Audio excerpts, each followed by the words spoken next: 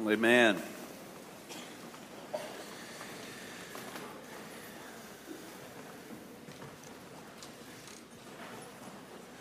Well, good morning to you again. And if you have a copy of God's Word, I'm going to make it easy on you this morning. Genesis 1:1.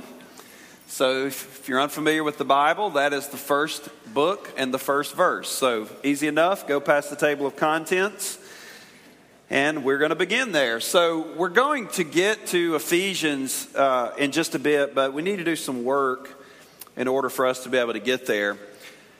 And so this morning we're going to continue through God's Word by our look into the specific and beautiful design that we've been talking about. And we're going to be talking specifically this morning about the beautiful design that God created when He spoke things into existence. And over the past few weeks, I have shared with you that from our imitation of Christ that we began with in the beginning of chapter 5, from our imitation of Christ, because we are His dearly beloved children, so we follow like the ways of our Father, this affects our perspective on life.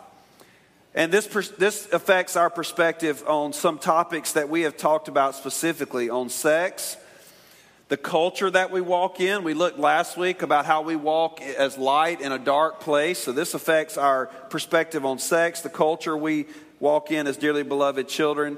And then how we will walk, we'll see this morning, how we are designed to walk in marriage. So this morning we're going to talk specifically about marriage. Paul wants us to see this morning as he led the church in Ephesus. He wants to lead us through this truth that the same God who created the design for creation, created man and woman with a design for how they would relate to each other, specifically in the context of biblical marriage. The world we live in has painted a picture of marriage that I feel in many ways has given us a poor definition of what it actually looks like. In the movies, if that's what you have to base marriage off of, bless you. And in the movies, if you get married, magical things happen. You no longer work. You picnic every day. And at the end of the day, you end each day with a slow dance underneath a moonlit sky. Your activities include staring into each other's eyes for hours and snuggling. And then you get married. And then you get married and you find out that some days you work overtime. And then you come home from work and you eat on the couch at 9 o'clock. After you've finally gotten the kids to bed. And the only dancing you have the energy for is the dance to bed to recharge for a new day. Not to discourage you singles. You're thinking that sounds miserable. I like the other version better. But yet in the middle of all of that, there is this incredible amount of joy and happiness that when lived out in the biblical framework that God has for marriage is an incredible and unbelievable thing. In the Hebrew culture, they would actually describe this with a word called the ahava, which was kind of they basically kind of saw love develop in 3 steps. It was the middle being this ahava, and that term would actually mean to them that there's no place I'd rather be than right here, right now, and I'm not going anywhere. And it would not carry the context of everything is bubbly and we're just, having this big romantic moment. It would be a word they would use to kind of describe like in the middle of mass chaos when life is absolutely crazy. The ahava would be the type of love that would describe that even in the midst of all this chaos and madness, there's no place I'd rather be than with you right here, right now. I'm not going anywhere. But culture has attempted and is attempting to define marriage for us, not only through misperceptions, but from a very unbiblical place. We live in a place in time where never before have we seen such diversity of viewpoints on the design of man and woman in marriage. And what I hope to show you this morning concerning what biblical marriage looks like is that the redefining of gender in marriage is actually an attack on the biblical design of creation by the Creator. So in a world that has experienced such confusion on the design of marriage, how do we then, as believers, followers of Jesus, how do we enter into this context and offer clear thinking on it? And so the basis for our discussion this morning is grounded in Scripture that was given to us long before Paul would write the letter to the church at Ephesus. It drives everything that we know to be true about the design of God that we have processed through over the last few weeks. So the roles that we will look at today from Ephesians for how a man and a woman in marriage should live, they're rooted in our belief and our acknowledgement of who we believe God to be. And so this morning I want to begin with the first verse of God's Word and show how this has major implications for how we perceive and believe and practice marriage, biblical marriage. And in Genesis 1:1 says this: in the beginning, God created the heavens and the earth. In the beginning, God created the heavens and the earth. So before we dive into the most popular teaching from Ephesians 5 that you have heard preached and read at every Christian wedding you have been to, we have to start our understanding of the biblical framework and design for marriage with these three words: in the beginning. You and I have a limited ability to rationally think outside the parameters of time. Everything we think through and plan on, even the course of our day, is centered around the idea of time. You know, what time do you want to have dinner? What time do the kids need to get up? What time do they need to go to bed? What time does the movie start? When is the ball game? You know, when were you born? When are you going to graduate from college? 7 years. That's great. How old are your children? Everything that we can clearly wrap our minds around is measured with a finite amount of time. So the first three words of the beginning of the Bible let us get a glimpse into the unlimited, infinite nature of God and the limited ability of creation. Because these three words, in the beginning, means that there was something before there was time. So if there was a beginning, then we see that in the beginning, before time, there was God. So follow with me. So now we have an eternal creator. We have an infinite, powerful God whose existence sits outside of time. He is the only one or thing that has no beginning. So in accordance to God's word, according to his word, everything, every person finds its beginning in the origin of God who has no beginning. And this infinite God we see from this first verse, this infinite God creates. So he is the catalyst by which everything finds its conception. So out of nothingness, he speaks into existence what verse 1 tells us, the first thing, the heavens. And so God is demonstrating his creative nature and power by creating the heavens, the expanse of the universe. Now follow with me. We have a tremendous amount of technology today to study the heavens. And even with this technology, there is an incapability to fully grasp the vastness of the universe. There are more stars in the universe than grains of sand on all the beaches on earth. It's estimated that at a minimum, that is 1 billion trillion stars. And yet David in Psalm 147:4 says that God determines the number of stars and he gives to all of them their names. Simply unbelievable. We have the Hubble telescope and still can't grasp all this. And yet David, under the influence of the Holy Spirit, says, you, God, you're naming all these stars. They're all part of your creation. You were before time. And you spoke every one of them into his existence. That is an ultimate display of power and design. So in the beginning, before time, God created the heavens, and then in the middle of one of the many galaxies in the universe, God creates this rock that we call Earth. And on this small, insignificant place in the scheme of things, God chooses to play out the most incredible drama of the universe on this planet by placing the crown jewel of his creation on it, man and woman. So what does this have to do with anything involving marriage? I know you're thinking, he totally forgot what his sermon was on this morning. He's just now talking. Why is this important? Well, this is extremely important. Because if this is true about God, and if we truly believe him to be the absolute creator of the universe, who sits outside of the parameters of time, who has always been, then who are we because of the way that we feel or want to feel or what we want to be the reality of truth? Who are we to ever question the perfect design by which he ordered the universe? If we believe he is creator, and if God so carefully constructed the world to exist in such a delicate and carefully planned cosmos full of the wonder of nature, and if he built man and woman in a way that fits within this carefully crafted design, then you and I must see that we are not aimlessly floating through this life to do as we please, live as we please, but we are created with an ultimate plan and purpose and design that when lived out, it glorifies the Father in the midst of his creation. And we place our faith in this.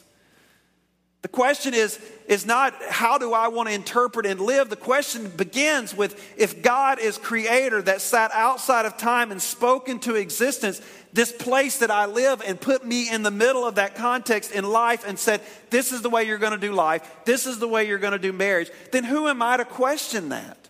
Who am I to believe anything that I think is an interpretation aside from what God created?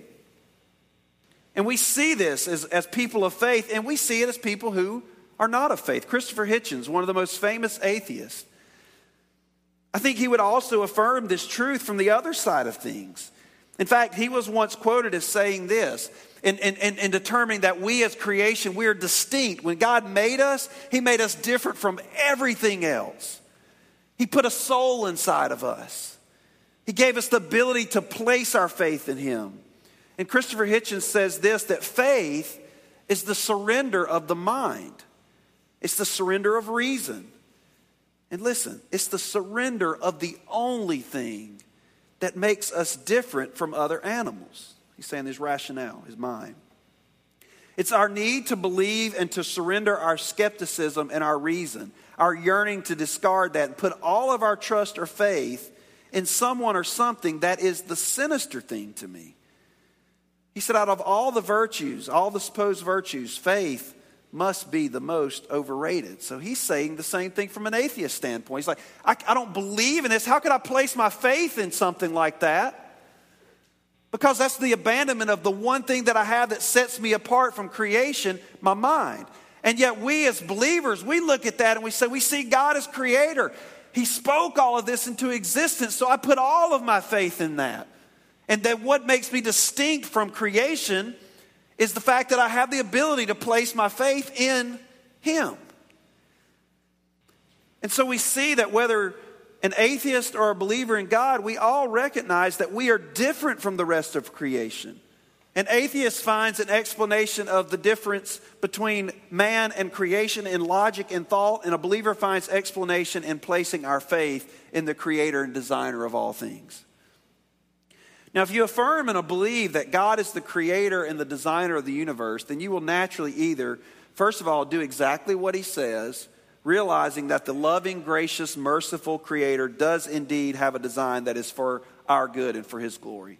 So we just submit to that design. That's if you're on the side where you say, yeah, I believe totally in God, I place my faith in him, I believe that what he says is true, I will live for him, then you will naturally trust the loving, gracious, good Father, and you will live by his design. But we also find that followers of Christ will often attempt to affirm him as God and say, I trust him, I believe him to be the creator of all things, but yet we try to reinterpret his design, and we try to bend his word to fit what we want to be true, and not what actually has been clearly communicated as his perfect will for his creation. Are you following with me?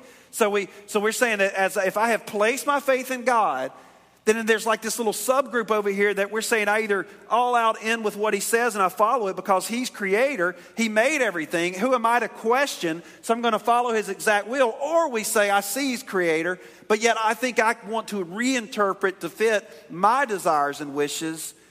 I want to redesign his perfect plan. And in regards to his design for marriage, we see this happen. And in regards to his design for marriage, how do we uphold the beauty of creation in a world that seeks to redefine marriage between man and woman, to be defined by whatever you feel? We uphold it by living out the design from God's word for marriage. How do we uphold the beauty of creation in a world that seeks to redefine gender to where it is a choice instead of the perfectly planned desire that God has for your life? We do it by upholding gender differences, by seeing that we were created in the image of God, and in that place we were fearfully and wonderfully made. We have equal value but specific roles. We realize that God doesn't make mistakes. And I emphasize that two-letter word, if we believe that God is creator who sits outside of space and time, and if he created us perfectly, then his purpose for our life is accomplished by living out the life he designed us for. He doesn't create and leave us the space to decide what design and plan we want to live by because he made us. We read David's psalm. He says, "You formed my inward parts. You knitted me together in my mother's womb. I praise you, for I'm fearfully and wonderfully made. Wonderful are your works. My soul knows it very well because my frame was not hidden from you. When I was being made in secret, intricately woven in the depths of the earth, your eyes saw my unformed substance. In your book were written, every one of them, the days that were formed for me, when as yet there was none of them." Man, God's design is a beautiful, purposeful design. How do we uphold the beauty of creation in a world that seeks to redefine and compromise God's plan and design for sex within marriage or outside of marriage? We do that by treating it, when we look at it as sex and whatever we want to interpret that, then we treat it very casually instead of intentionally by design. We uphold the gift of sex and the design by which God created this gift to be enjoyed.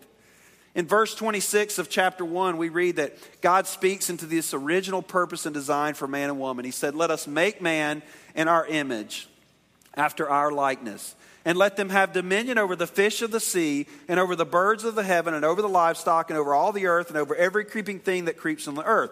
So God created man in his own image. In the image of God, he created him. Male and female, he created them. And look what God did in his design. He blessed them. And he says, "This will be your purpose." God said to them, "Be fruitful and multiply." Multiply, image bearers.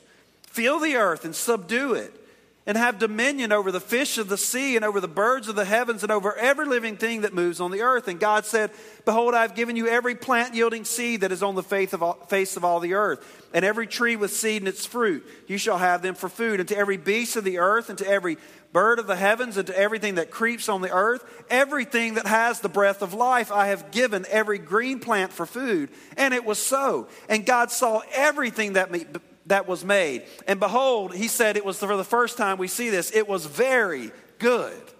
He made a perfect design for men and women in the context of marriage. And so in a world that desires to redefine marriage to accommodate the various lifestyles of the creation, we see from Genesis that the truth about companionship and marriage is not ultimately rooted in the emotion that we feel at all, but instead the creation of biblical covenant marriage lies in the creative nature of God.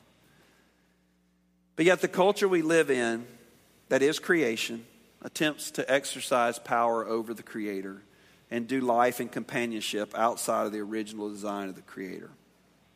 So why is Genesis so important to our text this morning? It's important because our whole teaching and belief on marriage ultimately lies in our embracing of the first words of the Bible. In the beginning, God created. And if this is true, we believe and follow his exact design and order of God, the Creator. All of our questions concerning purpose and design find their origin in that statement, if it is indeed true. So in considering this theological truth that man and woman were created in the image of God, and he has the power and authority to order and design creation because he is the only one that sits outside of creation, then this means for us as creation, in regards to man and woman in marriage, we have to grasp some foundational truths this morning. So let me give you these, and then we're going to jump into Ephesians. First of all, as God's image bearers, men must view women through a biblical lens. Men must view women through a biblical lens. If we truly believe in God's design and we see each other as God's image bearers, then this completely changes the way we must, as men, view women. We no longer see women as sexual creatures or servants. As we will see this morning, men have a very specific role in relationships to serve our wives. So in a culture that attempts to train your thoughts and eyes to view women through a sexual, fantastical lens, we must see this morning that biblical creation shifts that way of thinking. You think biblically of women and you treasure them as sisters and co-heirs, daughters of the King, and glorious, not disrespecting them intellectually or robbing them of the beauty of living out their gifts in God's beautiful design for their lives. And ladies, especially single ladies, because you are image bearers of God, and because the Imago Dei communicates this intrinsic value God has for yourself, you must not treat yourself cheaply. You must have high expectations for how men should approach you, high expectations for how they should honor you. You have to understand the value that you have before God at such a depth that you will quickly reject guys who seek sexual company and casual contact, but who will not honor your soul. We have to view differently. Secondly, as God's image bearers, women must view men through a biblical lens. Ladies, men make terrible idols. Terrible. If you're holding out for that perfect guy who will meet your every need and satisfy the longings of your soul, that is not consistent with God's design. Only God can satisfy. And yet you so quickly place that unrealistic expectation on men that it's just not possible for them to fulfill. You're setting them up for failure. The world wants to paint a different picture for you. The world wants you to believe that a man can complete you, can fill that void in your heart. But that is just untrue. You can ask the married women in the room and they will amen that statement. We have great couples in this church to model your marriage after, but none will say that everything is perfect. When you grasp that God created you for His glory and your identity is not found in a guy but in Christ, then you will not demand from your spouse something that is impossible for him to give. So as God's image bearers, women have to view men through a biblical lens. And then the third foundation, as God's image bearers, men and women must view marriage through a biblical lens. So men view women through a biblical lens, women through men, view men through a biblical lens, and then men and women must view marriage through a biblical lens. If all we have said so far about God is true, then marriage is not an institution left to interpretation. But instead, it is clearly and designated and designed by God. And we will see this morning that when it is clearly lived out, it speaks to the world the beauty of the gospel of Jesus Christ. If you hear nothing else this morning but this, please hear this. Marriage in this life exists more for God than it does for you. Marriage exists more for God than it does for you. Because marriage in this life is a shadow. We're going to see this morning. Marriage in this life is a shadow of the ultimate marriage of Christ with His bride, the church. And so with that as kind of a foundation, I hadn't even started the sermon yet. We better get going. Not really. It's not that long. So with that as our backdrop, let's go to our text in Ephesians And let's look through this biblical lens of a creator who designed his creation perfectly. And then through this lens of we see men and women and marriage through the lens of the Bible. Let's see then how God, if you believe in God and you trust him, we don't come to him as Savior, not as Lord. He is Lord over our life. And if he is Lord over our life and he has given us instruction on marriage, then we read this morning to see how God has perfectly made marriage to be enjoyed in the context in which he made it. So let's read beginning with verse 18 and see that this teaching on marriage is preceded by one long sentence in Greek that commands us ultimately to be filled with the Spirit. So look at this beginning with verse 18. It says, "Do not get drunk with wine, for that is debauchery, but instead we are to be filled with the Spirit." That's very important. So continuation of the sentence. "We are to dress one another in psalms and hymns and spiritual songs, singing and making melody to the Lord with your heart, giving thanks always and for everything to God the Father in the name of our Lord Jesus Christ, submitting to one another out of reverence for Christ." So see, before we even get into this passage on husbands and wives' roles, we are seeing that ultimately we're filled with the Spirit and we're submitting to one another out of a general reverence for Christ. Now follow with me then. So wives, based in that context, wives, submit to your own husbands as to the Lord. For the husband is the head of the wife, even as Christ is the head of the church, his body, and is himself its Savior. So now as the church submits to Christ, so also wives should submit in everything to their husbands. Husbands, love your wives as Christ loved the church and gave himself up for her, that he might sanctify her, having cleansed her by the washing of water with the word, so that he might present the church to himself in splendor, without spot or wrinkle or any such thing, that she might be holy and without blemish. In the same way, husbands should love their wives as their own bodies. He who loves his wife loves himself. For no one ever hated his own flesh, but nourishes and cherishes it, just as Christ does the church, because we are members of his body. Therefore, a man shall leave his father and mother and hold fast to his wife, and the two shall become one flesh. This mystery is profound, and I am saying that it refers to Christ and the church. However, let each one of you love his wife as himself, and let the wife see that she respects her husband. So Paul teaches us that being filled and directed by the Holy Spirit will have a holistic influence on us as his followers. And we will see for the next several weeks that this will impact us as husbands and wives, as parents and children, and as slaves and masters. That this theme of the influence of the Spirit submitting to one another in Christ will thematically influence all three of the areas that we will look at over the next few weeks. So this imperative in verse 18, that we will be filled with the Holy Spirit and we will live our lives, even in the context of marriage, by the Spirit. Now, Paul does not give us an all-inclusive teaching on marriage here in Ephesians, but I think he does clearly identify for us what are the key responsibilities that husband and wives should have in these roles, and they show us a picture of Christ. So we established in the beginning that God carries the authority to design marriage because he is creator, sits outside of the space and time, but we also know that God is good. He designs marriage and creation in general to be for our good and for his glory. So this morning, let's dive in and look at the roles from this passage. Now, if you are not married, don't check out.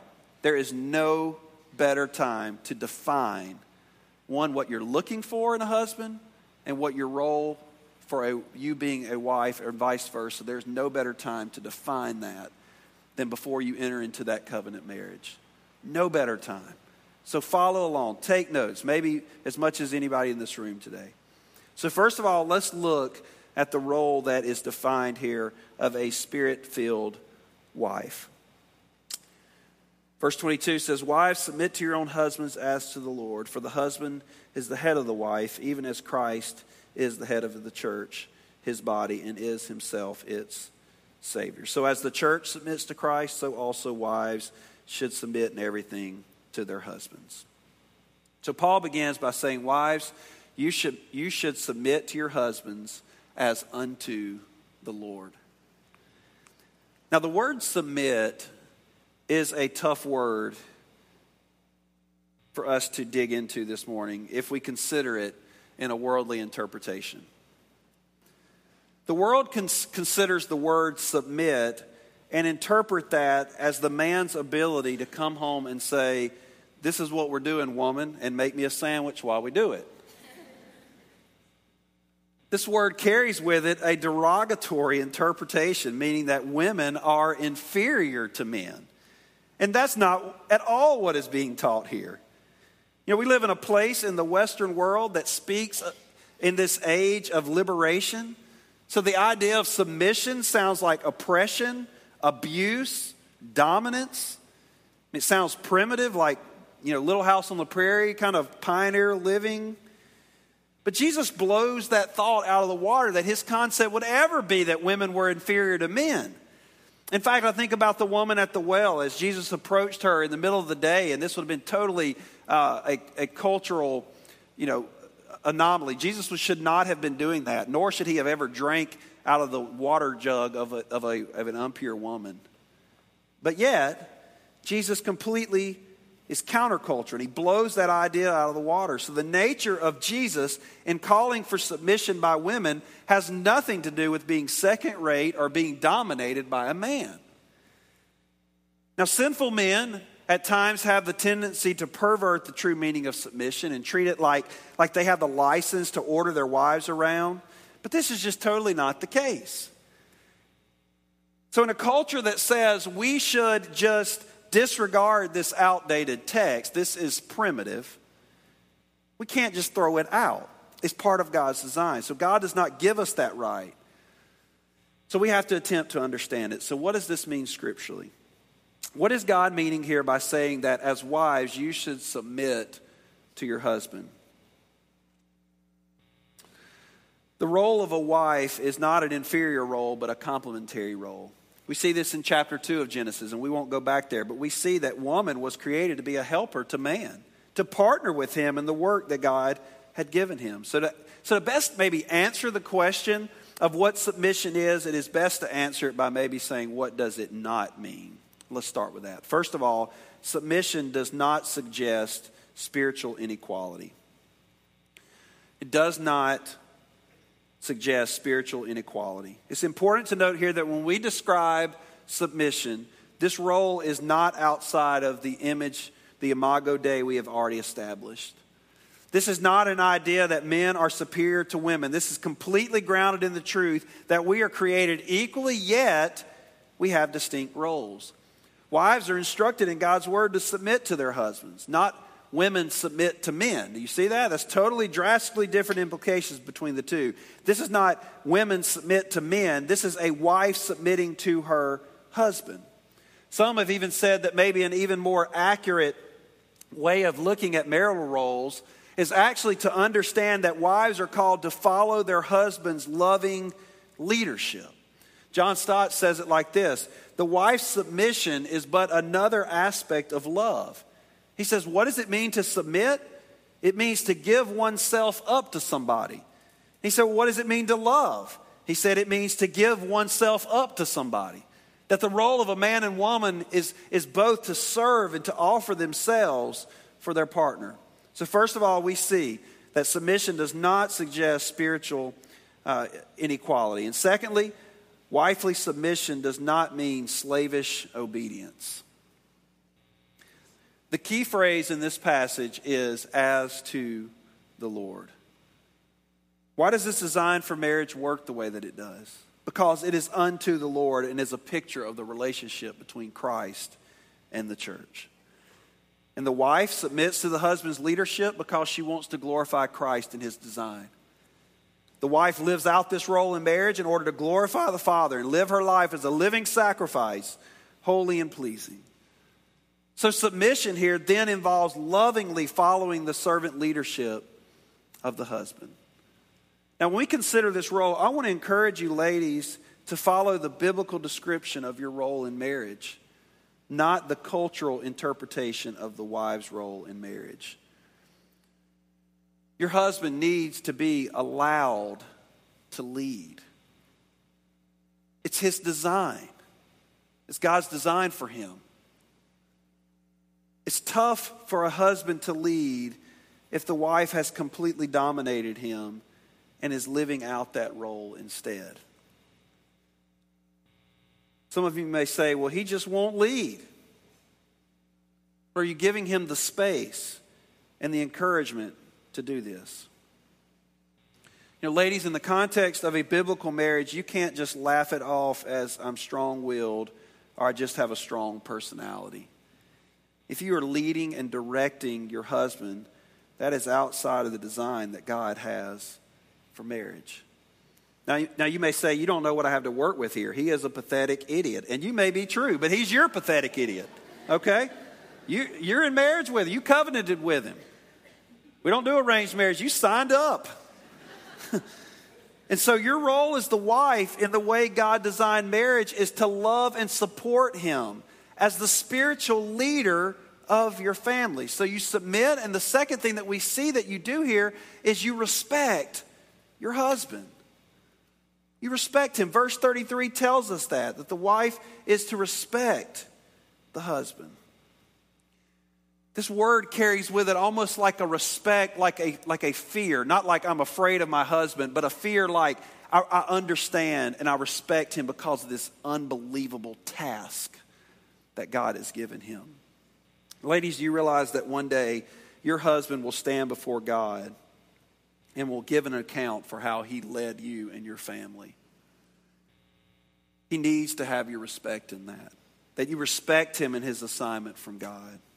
Now, this plays itself out on a very practical level as well. The wife should see the responsibility that the husband has and the weight of this and respect him in this role. So this passage, Paul begins by saying that this is what submission looks like through the lens of the Bible. So then we see what is the role of a spirit-filled husband, because he spends the remaining time, beginning with verse 25, interpreting what it's to look like for this husband who is being looked to for leadership and whose wife is submitting to his leadership. So much like the role that women have in regards to their husband, men also have been given a God-given duty and role in regards to marriage and the treatment of our wives. Men, we are not better than women. And we do not have any authority or power outside the authority that God has given us to spiritually lead the family well. Dietrich Bonhoeffer says it like this: the dignity that is here described to the man lies not in any capabilities or qualities of his own, but in the office conferred on him. Check that out. The office conferred on him by his marriage. The wife should see her husband clothed in this dignity. But for him, it is he who is responsible for his wife, for their marriage, and for their home. On him falls the care and protection of the family. He represents it to the outside world. So God has so carefully designed man to have a central role in the flourishing of the family. In Psalm 28, it says that if a man, David writes, that if a man walks in the fear of the Lord, walking in his ways, he would be blessed. It'll go well with him. And it says his wife will flourish like a fruitful vine. So men, our role in leading will allow our wives to flourish in the giftedness that she has from the Father. So men, part of our God-given design is to lead our wives well so that they grow and flourish in their faith. So men, God gives us several roles from this text that we must follow. The first is sacrificial love towards the wife. It says that we are to love her as Christ loved the church. That's heavy. The idea of love that the world wants us to strive towards is a very self-serving kind of love. And Paul tells men that if we're going to be influenced by the Spirit, live by the influence of the Spirit, then this will involve us sacrificing for the sake of our wife, after the model of Christ, who sacrificed all for the sake of the church. Man, this is a call to die. This is a call to die just as much as it is a calling to die to follow Christ. If you look at the life of Christ, he loved his church by giving everything for her. And now we're instructed to love our wives that way. So what does this look like? Dying to self in the name of love and for the sake of our family may mean the personal sacrifice of our personal pursuits. It may mean sacrifice of our time. It may mean the sacrifice of your business or your profession for the sake of loving our wife like Christ loved the church. Dying to self may mean the personal sacrifice of dying to our flesh and our worldly desires. Not giving in to the lust and desires that are natural, but instead putting to death those things for the sake of purity in marriage and in the relationship. And brothers, this is a high charge for us. The high charge for us is that though our wives aren't perfect, neither are we as the church. And just as Christ saw the potential in his redeemed body, we too serve our wives in a way that she might be sanctified through what? Paul says, through the washing of the word. So the first thing we must see, men, is that the submission of our wives to us creates a space where we sacrificially lead her to greater depths and intimacy with the Father. We love her sacrificially. Second is a sanctifying love. We're called to the role of being sanctifying love for our wife. So we first of all love her the way Christ loved the church, and that creates this responsibility to lead her and our family spiritually. And this is very practical, guys. The very practical implication of this is that we love our lives in a way that helps her grow in her relationship with Christ and into his likeness. Tim Keller says it like this: within this Christian vision of marriage, here's what it means to fall in love. It is to look at another person and get a glimpse of what God is creating and to say, I see who God is making you, and it excites me, and I want to be a part of that. I want to partner with you and God in the journey you're taking to his throne. And when we get there, I will look at your magnificence and I will say, I always knew you could be like this. I got glimpses of it on earth, but now look at you. We must say to ourselves something like this: when Jesus looked down from the cross, he didn't think, I'm giving myself to you because you are so attractive to me. No, he was in agony and he looked down at us denying him and abandoning him and betraying him. And in the greatest act of love in history, he stayed. He said, Father, forgive them. They don't know what they're doing. He loved us not because we were lovely to him, but to make us lovely. That is why I'm going to love my spouse. He says, speak to your heart like that. And then fulfill the promises you made on your wedding day to love Christ. Love the church. Love your wife is to love in the same way Christ loved the church, seeing the brokenness that we are, but seeing that we play a role in her sanctification. It is a very sanctifying love that we have been charged with. And then finally, is that our third type of role is our self-love for our wife. And I don't mean that in an egotistical way. Verse 28 says, in the same way, husbands should love their wives as their own bodies. He who loves his wife loves himself, for no one ever hated his own flesh, but nourishes it and cherishes it just as Christ does the church, because we are members of the body. We love our wives like our own bodies. This means that we are sensitive to her feelings and needs, and we provide for them. We serve our wives. We take care of them. Make sure their needs are met. This is the responsibility that God has given to us. So guys, let's commit ourselves to sacrificial love, to the death of ourselves for our wives, to sanctifying love, that they might grow to be more like Christ, and to self-love for our wives, where we love our own wives like our bodies. Now let me encourage you, if you're single, or let me rephrase it, if you're unmarried, let me encourage you. Guys, there is great danger in allowing yourself to pursue non-believers in relationships. There is great danger in that. Your relationships should not be casual, self-gratifying, self-motivated flings when we are dealing with God's daughter. Every relationship you enter runs the risk of leading to love, which may lead to an unequal yoking and a marriage that is out of rhythm with God's design as creator. So prepare yourself now for that wife, that if God is so gracious, and he has not promised that, he's promised you Jesus, he's not promised you a wife. But if God is so gracious and he brings her to you, that you will be prepared to receive and lead her well. Don't think that you can mess with pornography now and engage in lustful thoughts and glances and then cut that switch off when God allows you to enter into marriage. You have to fight that battle now so that you are prepared to lead your wife someday should God bring her to you. Remember, sexual immorality should not even be mentioned among the saints. It's time to man up and begin now living out the design that God created you for. And ladies, present yourselves as the treasure you are. Don't give yourself up to men who push you to do married things outside of marriage for acceptance. Men that will do that to you are boys, and they're spiritually unprepared to lead you the way God designed the groom to lead.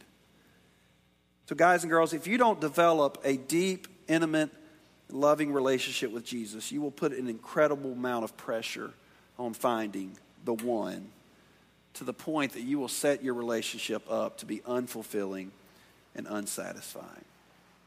And couples, if you aren't married yet, I encourage you. It is a dangerous thing to play marriage. This is a God-ordained gift and union that cannot be carelessly played around with. This is his design.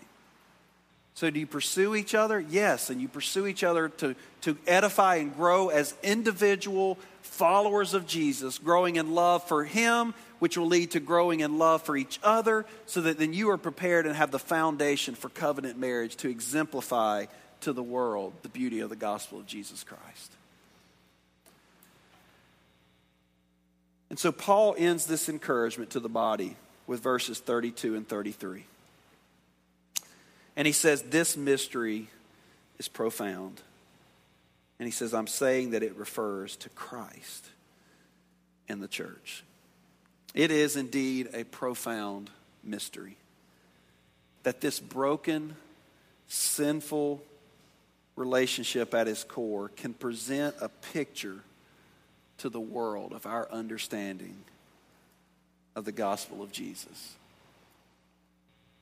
So how do I know that marriage exists more for God than it does for you? Because when properly lived out by the design of the Creator, marriage is to show the world a picture of the gospel of Jesus.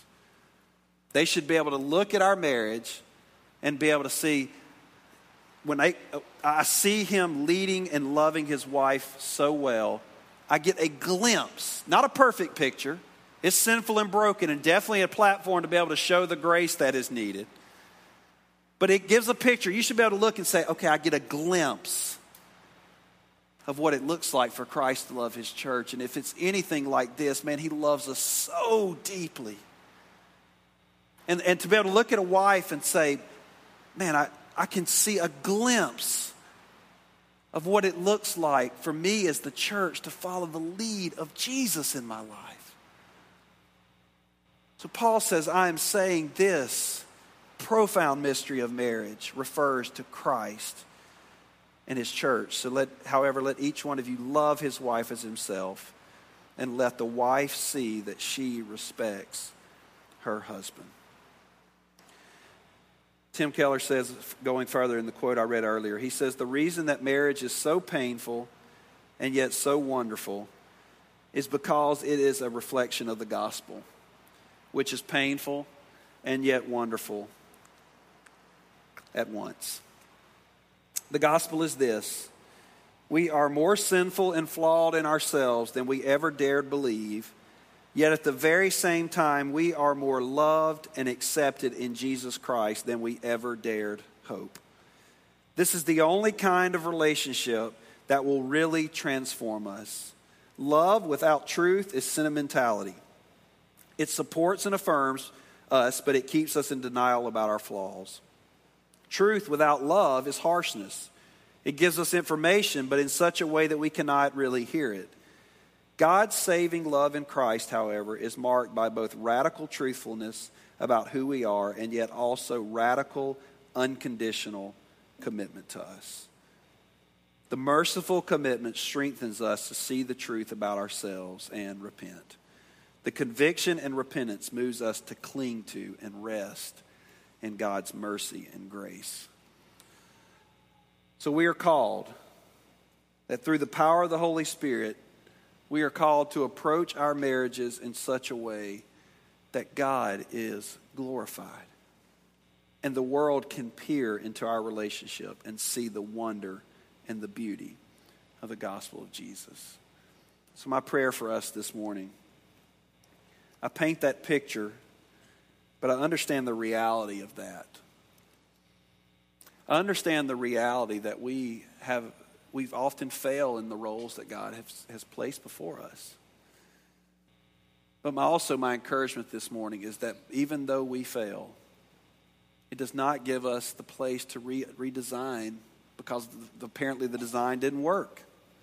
The design is set. It causes us to press in, to trust on the power of the Holy Spirit at work in us, to grow into His likeness so that we may then reflect the love of the Father. Our marriage, it's in the middle of sanctification just like our own lives are.